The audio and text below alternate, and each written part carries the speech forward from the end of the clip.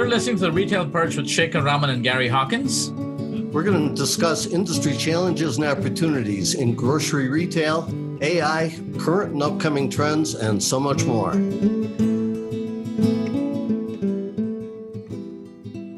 Hey folks, welcome back finally to another episode of the Retail Perch with a guest. I guess the last 3 episodes, Gary, it was just you and me chatting, and maybe our listeners are like, it's about time we got a guest here. So, They've grown we get us. Yeah, I guess so. Anyway, you know, this is a fascinating guest we have here. I think it's a first for the Retail Perch, and we're on episode number 65 or 66, I'm not sure, but it's been a lot of fun. And I think what's unique about this guest, Gary, is of course, you know, Tommy, for those who don't know, who are listening to this, also used to be an opening act for several big stand-up comedian names. And I'm not guaranteeing you anything, but I'm sure you're going to be laughing through the show with a couple of things here and there that we're expecting Tommy to quip on. But besides that, we're going to have a great conversation. So Tommy, welcome to the Retail Perch. Hey guys, thank you for having me. Yeah, it's great to have you here. And so Tommy, if you can take a few minutes and tell us a little bit about yourself. Where do you come from? You know, your background, your history. You seem to have an amazing career, and finally founder of OpsAnalitica. Tell us what it's all about. Yeah, I've had a goofy career, but it's been awesome. So I'm a restaurant guy, first and foremost. I've had an amazing career. You know, I started off in the restaurant industry at 14 years old. I used to work at making cheesesteaks at the Columbia Mall in Columbia, Maryland, where I grew up. And I just had a love for the hospitality industry. And what's interesting about that is that both my grandfathers were immigrants to this country, and they both were restaurateurs, one in New York City, one down in North Carolina. And my parents saw what that life was like, and they went full bore tech. They had nothing to do with restaurants, didn't want a thing to do with them. My dad was a rocket scientist. He worked at the Johns Hopkins Applied Physics Labs, and my mom worked at Lockheed. And they were both like, why would you go into restaurants? What's wrong with you? You know, because they had seen, especially my dad had seen how his dad had struggled so bad in the industry towards the end of his life. And so I got out to Denver because I got the University of Denver Hotel Restaurant School. It's one of the top hotel restaurant programs. And then as soon as I graduated, I went back east to be a country club manager. And then within like 2 months of doing that, I was like getting my butt kicked. First job out of hotel restaurant school, which, like so many first jobs out of college, you realize that your education means nothing in the real world, you know, and you don't know how to do anything. And I was just getting my butt kicked. And I remember telling a friend of mine, who actually is a bar owner here in town. And she was like, I was like, I should just be a stand-up comic. That'd be so much funner and easier than this. And she was like, you should. You don't want to be 40 with a wife and kids and a mortgage in the suburbs, which, by the way, I have all of that except for I'm 50 now. And, you know, and be like regretting that when you were 23, you didn't do stand-up. And so I tried it. I just said, okay, I wrote 6 minutes of horrible material. I went down to Light Street in Baltimore and I did an open mic, and I was like, this is amazing. And so for the next 10 years, that's all I did was stand up. And I traveled all over the country here in Colorado, all over the Western US, and a little bit on the East Coast too. And I would work restaurant jobs the whole time. You know, I managed some restaurants, but I was also a waiter at like Dick's Last Resort in Chicago and in Denver. And so I just did that. And then in my like mid 30s, I kind of got tired of being broke, and I wanted a couch, and I wanted like health insurance, and I just was getting a little bit older, and it was sort of the early 2000s. And so I ended up going back to grad school at University of Denver, got an MBA, and then I kind of got into corporate restaurants at that point and sort of started my career. And then ended up basically building something at Quiznos when I worked there that ended up being the predecessor for OpsAnalitica today, which is an operations management platform. So wow. That's how I got here. It's an interesting career path. Absolutely.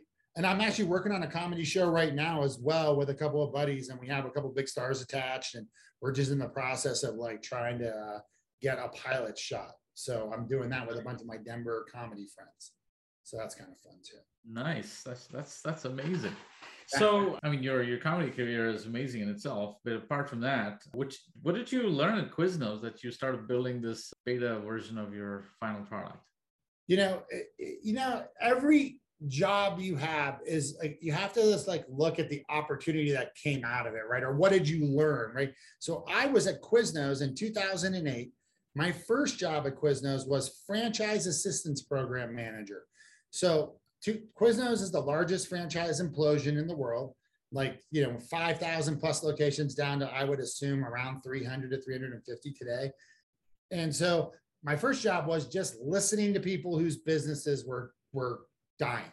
And that was my second MBA, because I had just gotten out of MBA school. I'd had a sort of interim consulting job for about 6-8 months. And then I got this job. And all day long, 2008, financial implosion, 2008, the start of the Quiznos decline, and the real estate implosion too. And I would literally just be on the phone talking to people all day long. Send me $4,000 or my business is going to close. Like, that was the call I was getting. And so that was like my second MBA on like what the psychology around someone whose business is failing, which is a very interesting psychology of what I noticed happening. But then I got promoted, like they shifted everybody around, they fired all these people, and then I got kind of moved into an ops services role, and they needed me to report off of all the audits we were doing. So we were sending out our field team into the field to go visit the stores every day, pretty much across the country, to confirm, were they clean, were they ready, were they going to stay open? We were trying to handicap, like, who was going to close. And so, typical, like, this is 2008, right? So the COO comes to me and says, hey, you've got to find a way to report on all these audits we're doing. And their idea is that I would just sit around with my assistant and hand enter 5,000 audits a month into an Excel spreadsheet. And I was like, you just fired everyone. Like, I've got 100 unanswered emails at every minute of the day. Like, there's no way I can do this. And so then I went to IT, right, which is what you do when you're a middle manager and you need tech support from corporate. And they did what any good IT department would do. They said, no, we're not doing it. Have fun telling the bosses that we're not doing this. And I was like, okay, well, that's good. And so then I ended up building it myself. So I built an audit platform using like a program called Form Router, actually, at the time. And it was like a 2008 Palm phone, like, audit platform. It had to be connected, but you could go into a restaurant and you could fill out an audit on a phone, and then I could download it from a server into an Excel and report off of it. And they used that for years after I was gone, like maybe till 2012. So that was the predecessor for OpsAnalitica. Wow. And I bet all those phone calls, listening to all those operators, going out of business, had to be just an incredible learning experience to see the common causes across a big group of operators. Well, what was interesting? It was so depressing. It was like such a hard job, right? Because, you knew, like, I couldn't do anything to help these people. I mean, in reality, all I was enabled to do was give them delivery. But you're already taking an unsophisticated an unsophisticated operator who's struggling financially, and I could only help them. Like, all I could do is say, hey, here's our delivery platform. I'll give it to you for free. It's like $6,000. But then you have to go try executing delivery. Well, you can't even execute your shop without delivery. Delivery adds all kinds of complexity, right? I did get one person a road sign in California. That was like my big win. I was like, yeah. But they still went out of business. But like, this is the most interesting thing I thought, the psychology of this, is that because an entrepreneur, and I'm an entrepreneur, it's my second company now. As entrepreneurs, we go out there and we tell our friends and our family, we're going to do this. We're going to be successful, right? We put ourselves out there and we risk. And that is the best thing about, like, that's such a great talent or skill or whatever you want to say. I don't know how you describe it, but it was also what kept these people they got so much deeper in debt than they needed to because of the entrepreneurial spirit, right? So the entrepreneurial spirit is a double-edged sword. It's what gets you out of bed and makes you keep fighting every day to build your company and to live your dream, but it can also put you into crushing debt. And what I figured out was, is that these people would call me. They'd call me like in, whatever, February. They'd be like, I'm 40 grand in debt. I had to go get a day job. Help me. And I'd be like, send me your financials. Let me do some analysis, blah, blah, blah, blah, blah. Then they would call me back in like August and they'd be like, I'm 150 grand in debt. I'm going to get kicked out of my building. But because they could never quit. They could never, ever stop battling. And they needed to get fired, right? And the only people that can fire an entrepreneur are your landlord, your suppliers, or your bank. And so, and I was never allowed to tell them, you should quit, because I wasn't allowed to do that. And so, you would just watch them get deeper and deeper in debt and keep calling me like every month or two. And I would just watch that number grow, but they couldn't bring themselves to quit. And it was like, you just wanted to bang your head on the desk. Like, what are you doing? It's not getting better. Like, right. Do you not see the trend? Like, stop. You're killing yourself. It was insanity. Wow. So if you would turn, I spent a little bit of time on your website and see, you work across a number of different sectors, but explain to us a little bit, and our listeners, just how your platform works. Sure. And what I was really interested in is how you're capturing that operational data, that information. Sure. So we're an operations management platform, right? And so what that means is that we help our clients manage their workforces and measure their performance. Just like a POS system does that for sales, we do that for human activity, right? So every business, every multi-location business, it's retail, restaurants, automotive, dental, it doesn't matter. You have certain checklists or certain procedures that you need to do every single shift to make sure that you're safe, that you're ready for customers, and that you're ready to maximize the sales opportunity for that day, right? So before I open my doors, I got to make sure the shirts are folded, or that I've stocked the straws, or whatever it is, right? Yeah. And so most of the time, those processes, up until really the advent of, or the invent of tablets, those processes were something that we spent a lot of money and time training people to memorize, which is a bad way to go. They're in a binder that nobody looks at, or they're taped to the wall and everyone ignores them, right? Yep. And so what ends up happening is that people just, their brains can't handle all of the complexity that they have to go through now and all the individual tasks. So by taking those and putting them into the app, we can schedule them out. We can tell people what they need to do, when they need to do it. And if they encounter an issue, we can provide them right in line, a video on how to fix it, or take them through several steps to remediate the issue. And so really what we're doing is we're just helping those line employees just be better at their jobs, right? Whether it's the manager or an employee who opened the store that day, we can help them get better at their day job and not have as much stress, because they don't have to memorize all this stuff. They just simply have it in front of them. It's easy peasy. But the benefit of that is that we start doing a better job of consistently controlling what we need to control at the store level, which allows us to then deliver better customer satisfaction, better experiences, more profitability, higher sales, because we're just doing what we need to do every single day correctly. And then the ultimate benefit of it is now we have all of this operational data that was just getting lost on pieces of paper and clipboards. Now I can sit down and see exactly what my number one problem is, and I can address it, and I can address the performance of my team all the way up. So like from the guy who's the shift worker on Sunday morning to the CEO can all utilize the platform to figure out, what do we need to do? What should we be focusing on? How can I coach and develop better?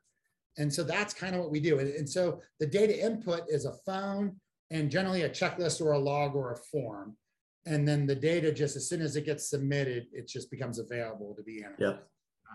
So this form that's being created on this app, is that customized to the business, or do you have template forms? It's all customized. Everybody has the forms. They don't everybody, even though all their businesses are basically the same, they're 80% the same. They're all different based off of menu items, equipment, the culture. So they're always customized. And what makes our platform like technologically unique within this space is that we have the most powerful logic engine, like business logic engine. So it's a rule builder. And that rule builder allows us to do things like dynamic checklists. It allows us to rate data accuracy as it's being collected. So if you're trying to like make a decision on the data we've collected, you can literally push a button and say accurate data versus not accurate data. And so if you're making a decision on, if you want to make a decision on, hey, what should we do in this problem? You want to filter it to the accurate data. But if you're trying to figure out who needs coaching and help, you might want to go to the not accurate data. And that just identifies all the people who weren't doing it accurately, and we can do like we call a dynamic checklist and a mass customized checklist.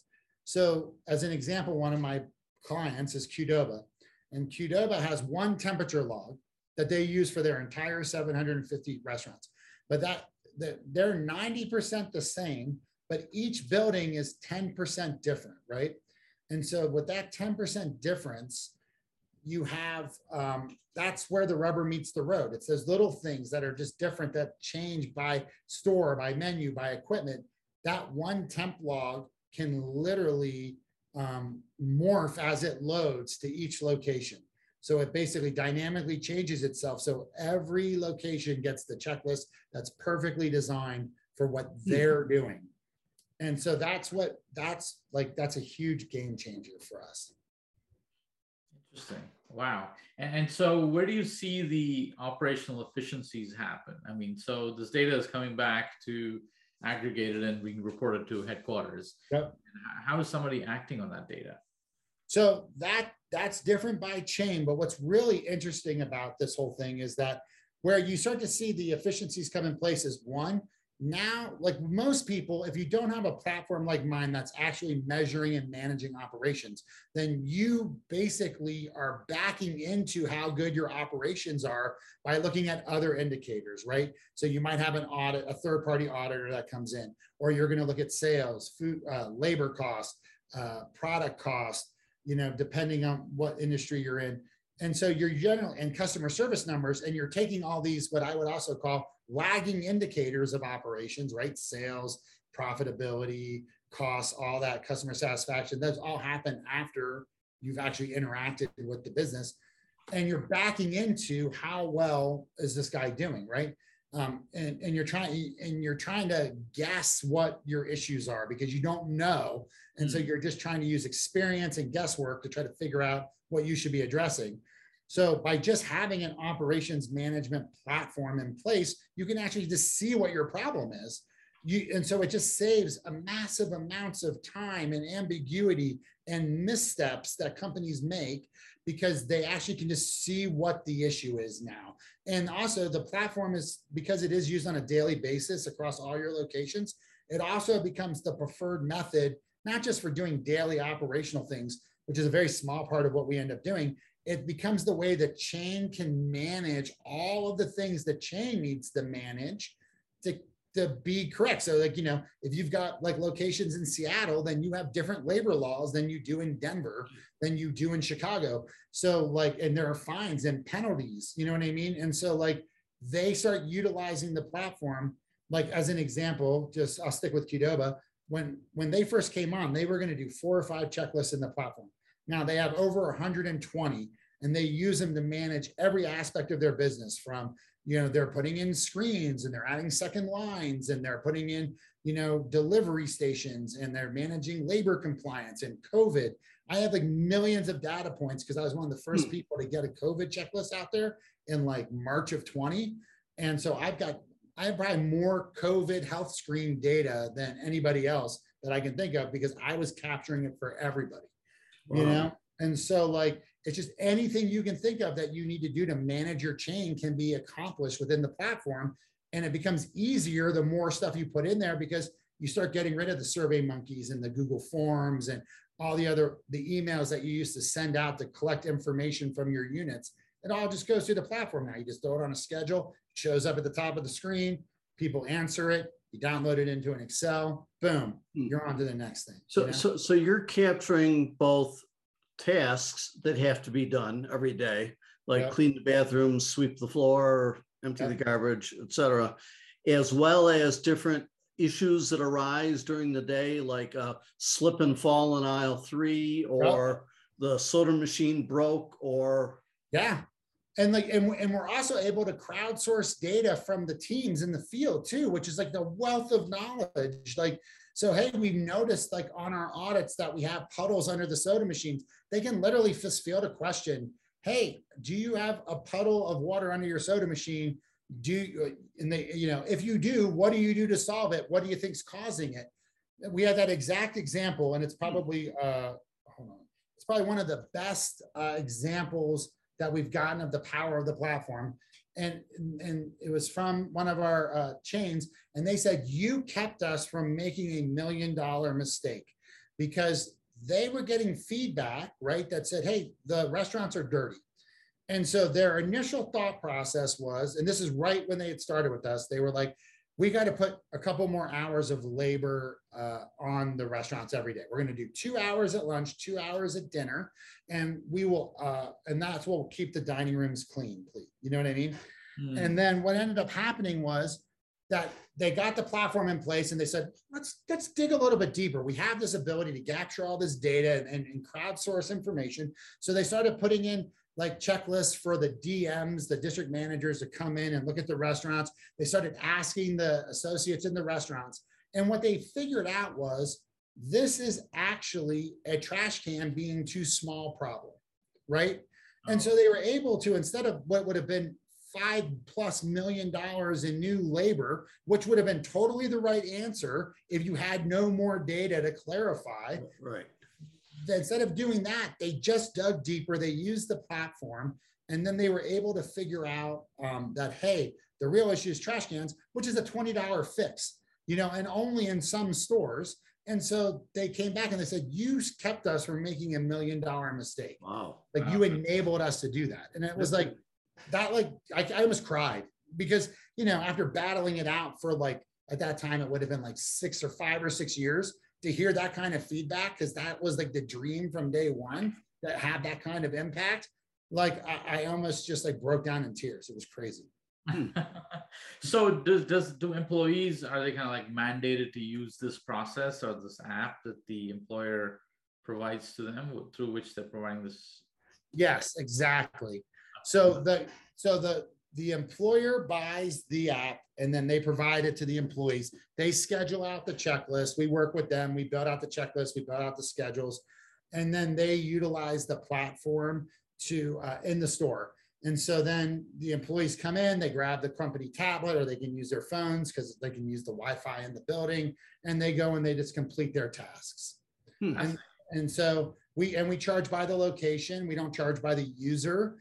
Because we don't want to negatively incentivize people from using the platform, right? Like, I want everyone using it for everything. So we just flat fee per location, and then you just use it. That's cool. That's really cool. I mean, Gary, obviously, supermarkets have large workforces, and there's typically plenty of things operationally that they have to execute, from changing labels to cleaning the floors to God knows what else. Billion things, right? And it's a distributed workforce, and very often what you see is poor in-store execution of new campaigns, right? That's a huge problem. Like, you can do all the work you want in marketing to set up all the signboards and do everything, but if your in-store personnel aren't trained properly to do what they need to do, it never really reaches the potential, right? Well, So we're in a bunch of grocery stores now. We're in there through the sushi counters, and then we're also starting to go in more on the grocery store side. But that thing you just mentioned, the LTO execution, is a huge use case for the platform, right? Because instead, what we used to do is send a district manager to every single location to go physically check to make sure the signage was up, the register was programmed correctly, all the different little aspects were, executed properly. Now the manager at the store just has to do that. We schedule it for the couple of days before the launch. They might have Monday to Wednesday to get it all done, and they're taking photos of the whole thing. So now, as a district manager, I can literally go to one dashboard and look at all the pictures that they took and go, okay, cool, we're good, and then they can follow up and coach the guy who hasn't executed it correctly, because there's nothing, and this was a big problem at Quiznos, we'd run these big national ad campaigns trying to drive some sales, and then the stores wouldn't execute it correctly. And I call it marketing yourself off a cliff. And I have a picture on my blog of that, of Thelma and Louise driving off that cliff. But it's because if you accelerate the amount of bad experiences people are having with your brand, then you're actually hurting your business, right? Right. And that's what we were doing at Quiznos all the time. Yeah. So Tommy, I'm curious, did you see an increase in your business, more merchants, retailers, et cetera, coming to you as the whole pandemic got underway? Because, what I saw happening across retail is, retailers struggling as, cleaning and sanitation processes were changing by the day. Regulations were changing by the hour.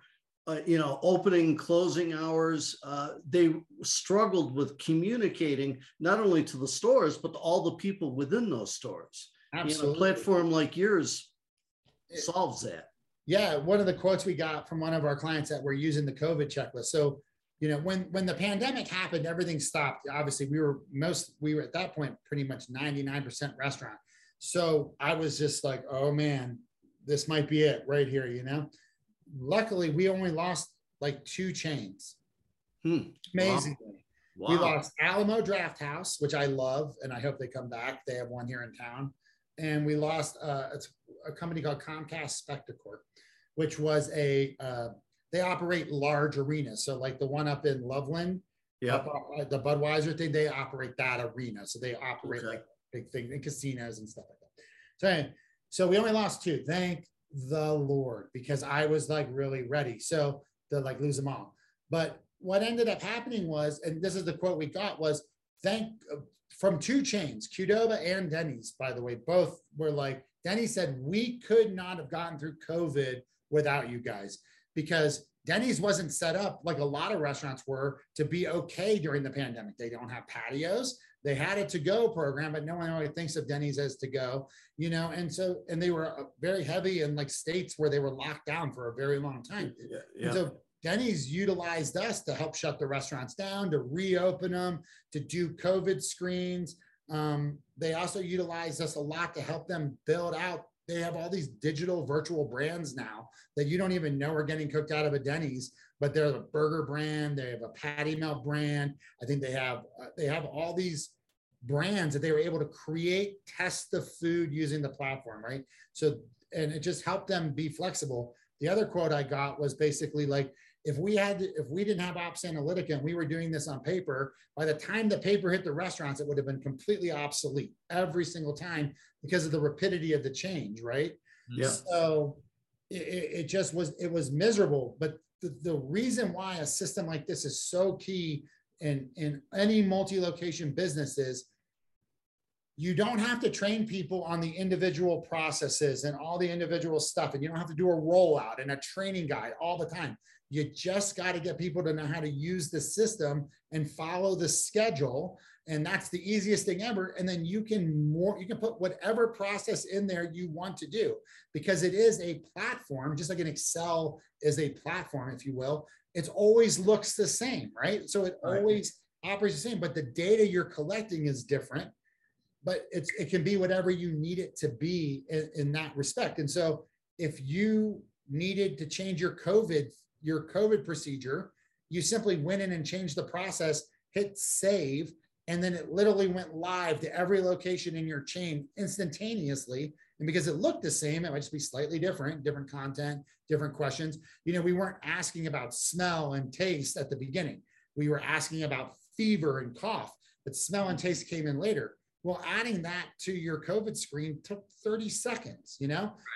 People you required it to be answered. They answered it and they moved on. You didn't have to do a whole dog and pony show. Right. So who's the final user? I mean, of course, the employees use it, and then the data is coming back, and who at corporate is actually looking at this data? Is it like an ops manager? Ops services, it just depends. Yeah, it's operations and it's ops services. It's QA for quality assurance. But it just depends. Like, Denny's, because they're such a large franchise organization, they don't own that many of their own restaurants. They utilize the platform completely different than like a Potbelly where they're like utilizing the platform pretty much for all their corporate stores. So they're using it for different things, right? The Potbelly's using it for daily operations and auditing and making sure their stores are being the best they can be because they care about profits, right? Denny's cares about sales because, 1,650 of their 1,700 stores are franchised. So they get paid off sales. So they care more about sales and high level execution than they care about profits. The profits are the franchisee's responsibility. So even though they're both restaurant chains, because of their structure, they manage completely differently based on, what they care about. And so different departments look at it. So like Denny's really utilizes it much more for auditing, but also new menu launches, new menu tests, equipment tests, making sure that they know what's actually happening before they mandate something across their entire system, Right. So how do you ensure something like compliance and authenticity of information being put in? So I can't. That's like, and trust me, I thought if you got an idea, tell me. I would love to hear it because like the reality is that I can't make people do something or be honest. All I can do is flag that I think that they're not being honest and that they're not doing stuff. So we schedule everything so we can manage. We schedule everything so we can measure schedule compliance because we want people to do things. We want them to do them, but we also want them to do them at the times they're supposed to do them. Right. So back in the day, what you would do is just grab a cigarette and a cup of coffee and sit in the back and you would just bang out your checklist for the day. Right. Now I say you can't do your dinner checklist until right before dinner, and then I have this thing that I created called data accuracy scoring, right? And I look at the data that's because I collect the data, right? I have the mechanism for collection. I can actually grade the accuracy of the data as it's coming in. And I look at it on several attributes that I can measure within the platform. And then I grade the quality of the data when it goes into the database. So that's what I was talking about earlier, where you can go hit a button and say accurate or not accurate. Because I know that you didn't use a thermometer and you were supposed to, or you weren't even on site when you answered that question. You know what I mean? Like I can find those things out and I can just like kind of flag the data and say, not as good. Don't use this for decision-making. Use this for coaching. Right. No, it's fascinating. I mean, I can see a lot of applications in the supermarket industry because, typically huge workforce, right? It takes a lot, hundreds of people to manage a store. And very often there's a constant churn, right? There's a lot of part-time people coming in and going out and having to train each person to do all the tasks instead of having some kind of automated checklist being provided. It says, hey, this is what you need to do next. I can see that being incredibly useful. It's really fascinating how you've, in a way, sort of combined your grandparents' work with your parents' work and brought them together and, what you do today. This is really neat. Yeah. The stand-up comedy has creates OpsAnalitica. I know. And I'm like, what's crazy about me too is like, I'm first generation, like I'm second generation Greek Puerto Rican too, which is another weird aspect to me. Two such strong restaurant cultures, right? The Greeks and the Puerto Ricans. And I used to joke that I was like conceived in a dish pit because like, how do those people get together? Like only in America or in today's world do you get such interesting combinations of people, right? Like just 100 years ago, a Greek and a Puerto Rican would never have met each other. That's right.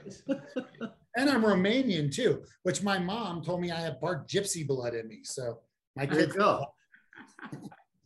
Well, I think that's your hand gestures give that away, Tommy. Absolutely. Oh, I know. That's why I have to take my stupid watch off because every podcast it sets off the Siri and it starts talking in the middle of the podcast. This is fascinating. I'm sure our listeners are like, it's a new angle. We discuss a lot of retail tech and we talk about, how to improve the shopping experience. And I think that there's so many other aspects that make retail happen, right? It's not just you going in front of a store and transacting and getting what you want. And these things have obviously become so much more important in the last 2 years because, you had to make sure your stores were clean. You built that trust with your the customer base and the fact that they feel. And I think there's the second thing, right? Which is now with the labor shortage, you're having to have more, more is asked of the same employees. So they've got more to do. So there's got to be a way to organize those tasks and make sure nothing is being missed, as opposed to. And so does your platform also have the ability to say, hey, here's the new responsibility that's been added on to you. You're going to have to do this task. Yes, absolutely. But because most of the time they're shared responsibilities. It's who working on Tuesday at 4 is doing this, no matter what. Generally, a lot of those things just go right into the schedule. But what's cool about the schedule, though, and one of the things which I think is a huge operational efficiency, and it plays into the labor shortage as well, too, is the platform was designed to be kind of, you build it once, you schedule it, and you forget it, right? So just as an example I always use is like, we're coming into summer now. It's going to start getting hot next month, and it's going to be burning hot for the next 4 months. So one thing that most responsible businesses would do right now is they would go get their HVAC service, right? They do it now, and they should do it in October before the winter happens. So they don't have a day where they don't have any heat or air conditioning. Right. It impacts operations. So the idea behind it is, okay, I go into the platform and I go, you know what? I need to go get my HVAC service. Well, instead of just like writing it down and like sending an email off, I'll just go build a process, schedule it for April 1st to April 30th and October 1st to October 31st, 2 different months in the year. Get your HVAC service. Did you get it serviced? Upload the receipt. Tell us what the price was.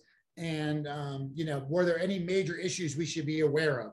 And that just hits their schedule every April and every October in perpetuity, so that it doesn't matter that the manager flipped 5 times in that 5-month period, because I can go into OpsAnalitica and just go pull that report and go, oh, the last time we got service was April 14th, and this was the big problem. Okay, cool. Or that can go to your facilities team and they can track those kinds of things. Yeah. So it's just like, so much of this is like, so many of these businesses are all just 1,000 little repeatable processes that we do every day across all these different departments.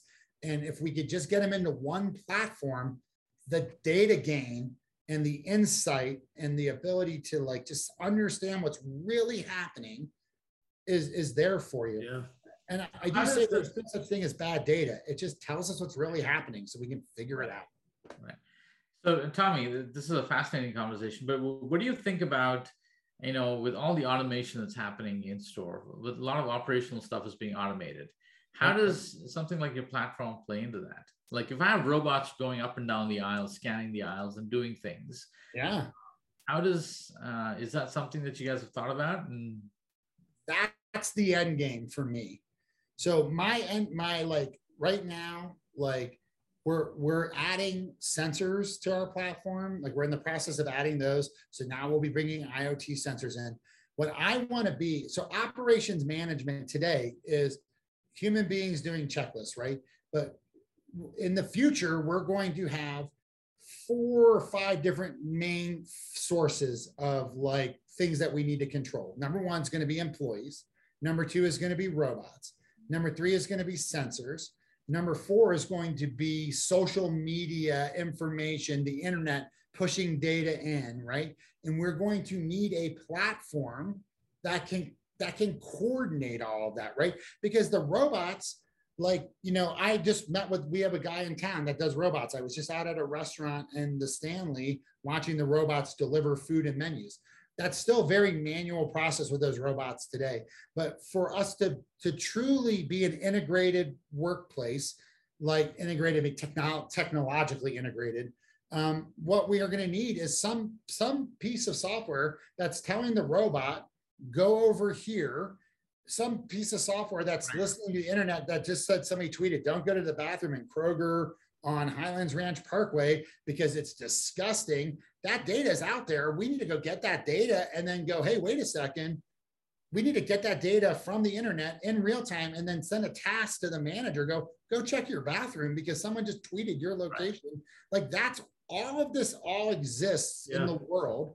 Somebody needs to be the orchestrator and coordinator of all this and bring it all together. The sensor is going to tell us there's a problem. Can the robot go fix it? Can the human go fix it? Do we ignore it? Like we got to coordinate it all, right? And you can't allow a human to coordinate it all because their brain can't handle like just the amount of things happening.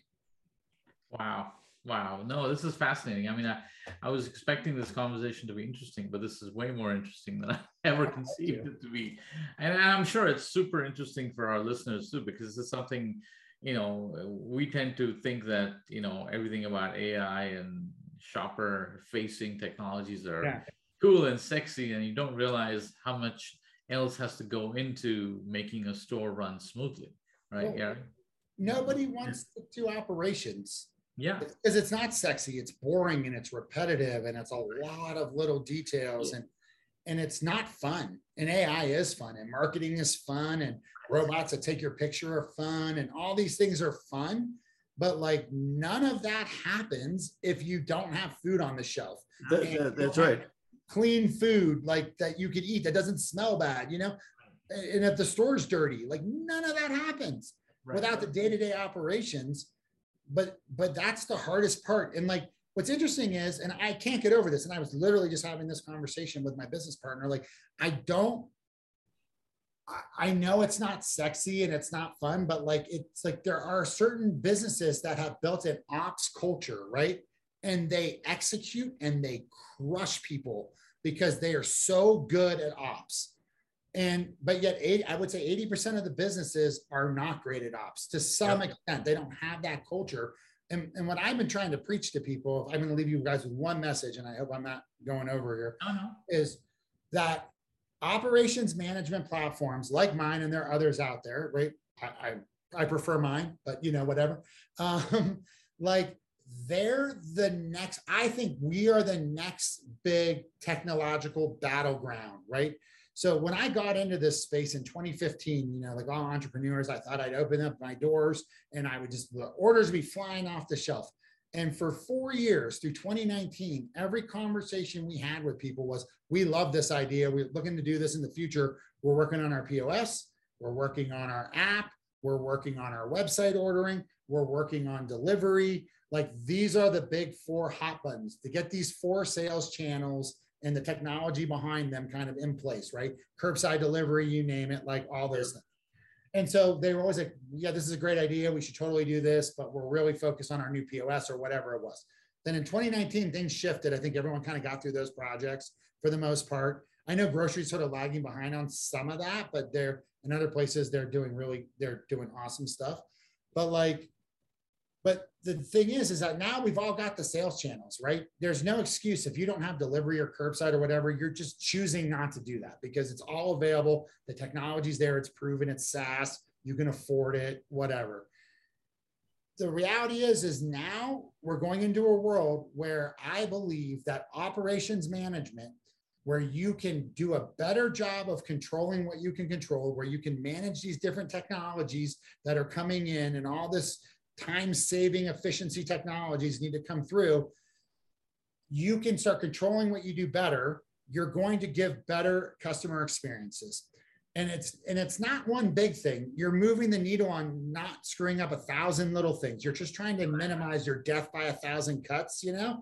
And you're going to start incrementally getting better than your competitor who's not adopting this technology, because they're going to be the guy who's spending $5 million on labor, and you're going to be the guy that spent 2 days figuring out that it was 100,000 in trash cans and moving on with your day and focusing on the next problem based off of data, not just assumption. And you will incrementally get better. And as you incrementally get better, your sales will go up, your profits will go up. Then now your advertising goes up. Now you're getting better locations. Yeah. Now you're doing more promos, more BOGOs, more coupon drops. And you're going to see that Best Buy to Circuit City deal. You know, you're going to see brands start to pull ahead, and it's not going to be perceptible what they're doing, but then you're going to be so far behind, you're going to be like the Avis to the Hertz. Right. And you're just not going to understand how you got there, because it's not one thing. It wasn't like they did a website. They did 1,000 little things better than you every day. Right. And that's what my platform, or platforms like mine, should help you to be able to do. No, that's fascinating. That has been a great conversation. I wanted to thank you for your time. And I'm sure our listeners found it really, really interesting. Yeah, and Tommy, where do we find you? OpsAnalitica.com? .co, OpsAnalitica.co, and it's spelled stupid because some guy in Germany owns OpsAnalitica, like you think it would be spelled. So it's OpsAnalitica.co, and that's the Portuguese spelling of analytics. So it's Ops Analytics, but with the Portuguese spelling. Got it. Gary, anything before you wrap up? So my last big question for you. Sure. What's more fun, being a comic or being a business person? It depends on what age you are. So I would say in your 20s, being a comic is way better than being a business person. And I mean, let me just tell you, like, you know where we live. I would drive to Tucson for $200 to do 7 shows in like 1998. So I would be, and I'd sleep on the couch, and this like swamp cooler would blow dirt on me. And like there were so many roaches in this apartment that when we left, we took all of our clothes and we put them in trash bags and we sprayed them full of Raid. And then we tied them so that when we got home, we wouldn't get roaches in our houses. Oh, and like that was stand-up comedy. And I was doing 15 minutes, 7 shows, Wednesday through Sunday in Tucson, Albuquerque. You know, I used to drive from Chicago to Denver. I would get up at 3 in the morning in Chicago and then do a show in Denver that night, like 15 hours of driving later. Wow. But it was amazing. But now at 50, no, businessman, way better. I sit on my porch. So your definition of fun changes over time. Yeah, absolutely. And if I was a big famous comedian, even my friends that are big famous comedians, and I have a bunch, you know, they've been on the road 20, 30 years. Some of these guys, they're tired, you know? Yeah, it gets old. Yeah. But I mean, I'll tell you, Comedy Works, downtown Denver, best comedy club in the country for like the best designed room. And there is nothing better, nothing in the world better than doing a set in that club on a Friday or Saturday night and killing. And the amount of like laughter and love that's coming at you, like that energy, that's like that perfect 5-iron golf shot that you make once every 3 years that keeps you playing golf for the next 3 years. Like it feeds your soul, you know? All right, I'll have to go check that out. Yeah. Great conversation. Thank you for being with us. Thank you guys so much. Appreciate your time. And, you know, this has been a terrific episode, Tommy. And thank you. See you around. Appreciate it, guys. Thanks.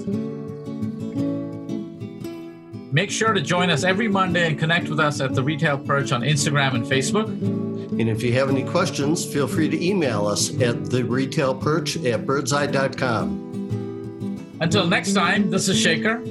And this is Gary, signing off.